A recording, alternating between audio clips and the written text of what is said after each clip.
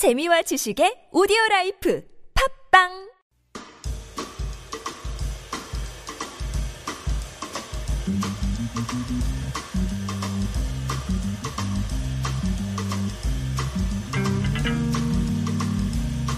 Every Sunday, we start the show with Helen Cho's hot new releases. Helen is a freelance translator, interpreter, and the bearer of book news for the bookend. Good morning, Helen. Good morning. Happy bookend. Yes, happy bookend. Oh, my goodness, Helen. You're on fire. I am.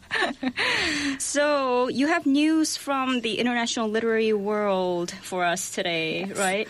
Yes, I'm here to tell you all about some of the most incredible efforts that have been taking place across the world to bring books and reading closer to people. Incredible efforts. Yes. Okay. Some really amazing stuff. So let's start from Singapore. So Singapore now has vending machines that sell books. Oh, wow. I know, isn't that amazing? They should have these vending machines everywhere. So BooksActually, an independent bookstore in Singapore, has placed a number of book vending machines in public areas with height footfall.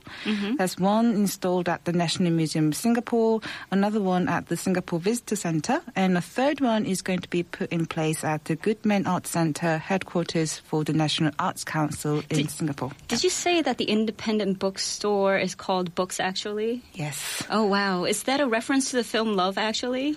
I hope so. Books actually are all around. Yes, books are all around. Yes. Well, they should be anyway. Yes. And the cost for this amazing project was partly funded by a grant from the Singaporean government Standards, Productivity and Innovation Board. So just like your typical vending machine, books will be dispensed with some handy cash and the press of a button, except there'll be no refund or exchange. That would be incredible if you can get a vending machine to give you a refund on a book that you were kind of disappointed with. But I've actually seen book vending machines in Korea too, like subway stations. They were mostly Sudoku books and puzzles, but it's the kind of books that you find near the supermarket checkout lines. Oh, I think I know which ones you mean, actually. Yeah. Yes, there's some really small ones. But these ones are really different because each of these new machines carries about 120 to 150 books. Oh, wow. With between 20 and 22 titles by Singapore publishers available at any single time. Oh. So, for example, the initial batch of books at the vending machine at the National Museum of Singapore ranges from children's book series to graphic novels to poetry and fiction titles. Well, I would definitely buy graphic novels off vending machines. So will I. Yes. If I have a long subway ride ahead and I'm like checking out the vending machines like I always do, you know, like standing on the platform. Oh, yes, I do that all the time. Yes. So, meanwhile, the vending machines at the Singapore Visitor Centre also include some DVDs and CDs. So, you know, you can read or watch stuff or listen to some music. You'll have to carry around your DVD player. Yes. So, I mean, while these are the first book vending machines in Singapore, there have been around, these machines have been around for some time in places such as Japan and Korea. Just mentioned. And BooksActually had Keny Leck has said that this whole idea is about accessibility and eyeballs. Okay, accessibility I get, but eyeballs? Yes. Eyeballs? I'll give you a quote that explains exactly what he means. He says, I quote, "These vending machines could be a visual touch point. You may not buy a book, but we'll let you know these exist. From there could be more possibilities." So they're there to just really let us know that they exist. It's like a marketing strategy. Right. So ultimately they want to put them at train stations and, you know... it's a fantastic idea. It is a fantastic idea, isn't it? Because sometimes Airports, yes. Or they have bookstores at airports, don't they? That's true. They should get rid of the bookstores and just put vending machines up with graphic novels. Yes. And put more people out of their jobs. And Mr. Leck says he got the idea from the Penguin Cubator, a similar machine rolled out by Penguin Books in London in the 1930s. So oh my God, did you just say Penguin Cubator, like yes. Penguin Incubator? Oh my God, that is the cutest thing I have ever heard. So can you tell us about yet another global effort to promote reading and bring literature valiantly to the people? This time we go all the way to the States, to Boston. So Yay! apparently, when it rains in Boston now, the sidewalks reveal poetry. Oh. Ta-da. So if you ever find yourself walking through Boston during a downpour, you have to make sure that you keep your eyes on the pavement because you see a poem appear just before your eyes, just like magic. That's very poetic. It is very poetic and it's really amazing. For the last few months, like people living in Boston, Bostonians wandering the city streets in the rain may have come across poems written on the sidewalk. So it's a real silver lining, you can say, to cloudy days. Yay. So this project is titled Raining Poetry and is an art installation that was actually a collaborative effort between the non-profit organization Mass Poetry and the city of Boston. And we're back to accessibility and eyeballs. Like accessible poetry, you got to keep your eyes peeled to find the poems. What's the physics behind the poems? So if you're wondering how this works, they use a very special biodegradable water repellent spray to stencil poems on concrete streets in Boston. So when it's nice and sunny, you can't really see them because the letters are invisible. But once water hits them and it starts raining, all these words reveal themselves to us. So it's kind of like wax, I guess. Like water repellent. I see what. That's a kind of an easier, simpler way of understanding it. Right. So the first poems were installed on April the 1st to commemorate the start of this year's National Poetry Month in the States, and several more poems were added to the streets on May the 13th. And these poems were selected based on their relationship to Boston, as well as the general themes of water and rain. I really like that idea, water and rain poems on rainy streets. So, like, it's related to the whole atmosphere of the city. So, who's going around the city actually writing, like, physically writing the poems on the sidewalks? So these poems were each installed by members of a local youth organization called the Mayor's Mural Crew. And, this organization introduces young artists to the process, the idea of creating public art. So Mayor condoned. Yes.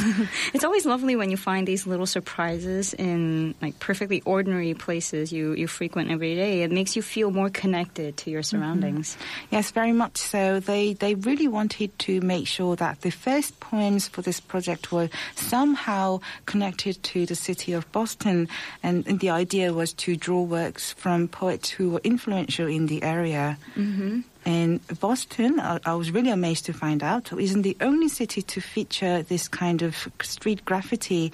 Back in 2013, 2 years ago, the artist Nathan Charette used hidden stencils in Atlanta. And last year in 2015, something very similar was launched in Seattle.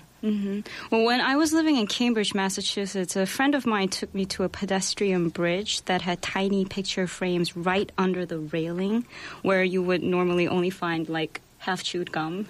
My goodness. Like where people, but it was there, the tiny art, and it just felt really good to find art in these like ordinary places. But then you have to make such a great effort to actually see them. Yes, but it's totally worth it. Oh, is it? Wow. Okay, so as for back to these poems, the biodegradable spray that they use wears off in about 6 to 8 weeks. But they are actually going to install more poems in more diverse areas, and even, this is where it gets more exciting, introduce poems in other languages. Oh, nice. Because the idea really is to bring poetry to the masses of people. Masses of Massachusetts? Yes. Yay. I made a pun. Yes, and this way, those who live in Boston will be more aware of the rich history of the area, the city. I mean, it was, after all, home to the likes of Sylvia Plath, Elizabeth Bishop, E.E. Cummings, and so on and so forth. I think T.S. Eliot also went to school there. Did he? Yeah. You should know better. Yes. So let's find out what else is going on in another part of the world. Well, in the Middle East, they have their poetry equivalent of Pop Idol. Oh, wow. I know, it is a major wow. It's like a audition show? Yes, a poetry audition show, poetry competition show. And the objective of this program is to help to keep alive an age-old tradition using Bedouin dialect. And it is a dialect that is very barely understood outside the Arabian Gulf. Oh, wow. So apart from the glory of winning this competition, a student and Kuwaiti student took home a prize money of $1.36 million US. Oh, that is really good money for a poem. There is a lot of money for being good at poetry writing. And this television show is followed by millions and millions of poetry lovers across the region. Wow. I think there are two things that are truly amazing about this thing that you just said.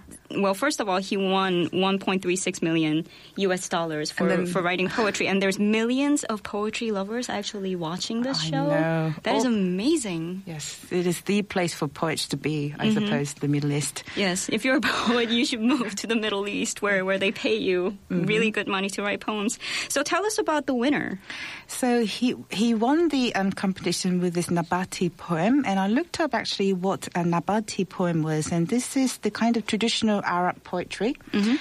And the winner was crowned the 2016 Champion of Millions Poet. That's the title of the program. And it took place in Abu Dhabi for the 7th year this year. And he said when he won the award, he said that this was the biggest achievement of his life.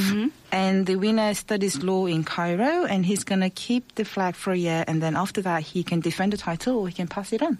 Wow, the art that you can fund when you have the money to do it. I know. And he said after winning the award, I quote, "Poetry is a gift I received from God. I did not inherit it from my family. I work on it with passion and I give it all that I can." And the winning poem describes his passion for writing, and it really put him ahead of 5 other finalists. And every time he recited a quarter of his Nabati poetry, he got so much cheers and support from the audiences. So the poem was about his passion for writing. We need that show in Korea. I know. Yeah. I think I don't have a TV at the moment, but if this kind of show... You buy a TV? I know. I'll buy a TV just to watch the show live. And just going back to this program, eliminations were based on the votes of the jury and the television audience. And the 6 finalists included a woman as well. And poems with political messages drew reactions from studio audiences, as you can imagine, with cheers for poets who criticized Yemeni rebels or the Arab Spring Revolt. So it's all serious stuff sometimes. And one of the jury members actually said, quote, "Contrary to other people's, poetry for the Arabs is not just an art, it records their lives and documents events." I think partly there is a role, a function, if you like, of literature these days. Right, and poetry played an important role during the democratic movement in Korea as well. So. It's a form of reacting against what you find unjust around you, I think. Right. So that's a nice segue into our next and last topic of discussion today's Korean poetry. So how is Korean poetry doing? Doing really well, in fact. Poetry is becoming more popular than fiction in Korea, which means the market for poetry books has been growing fast and steadily in contrast to the falling sales of fiction titles. Oh, wow. So according to a leading local book retailer, the number of poetry books sold has gone up by 85.3% compared to this time last year. That is quite an impressive number, isn't it? Yeah, that is impressive. So the poetry collections that have been really popular this year include Sky, Wind, Star and Poetry, 하늘과 바람과 별과 시 by Yoon Dong-ju, Dear 사슴 by Baek-seok, and for those who have forgotten about poetry, 시를 잊은 그대에게 by Jung Jae-chan. That poet is actually alive. Yes, Jung Jae-chan. Yes. So the subtitle of Jung Jae-chan's collection was 공대생의 가슴을 울린 시 강의. How would you translate that, interpreter? Poetry lectures that made the engineering students' hearts weep or made them cry. Does it really take much to make an engineer's heart weep? I have no idea. I'm just going to go and stand outside the Department of Engineering at any random university and give these books out. If you have an engineer in your life and you want to find out, give him or her a copy of For Those Who Have Forgotten About Poetry or 시를 잊은 그대에게 by Jung Jae-chan. Oh, don't forget about poetry to start with. And on that note, we have arrived at the end of Hot New Releases. Thank you so much, Helen, for coming in, and enjoy your Sunday. Yes, I'll see you next week. Coming up next is today's roundtable, but first, let's listen to Matrix by Chick Corea.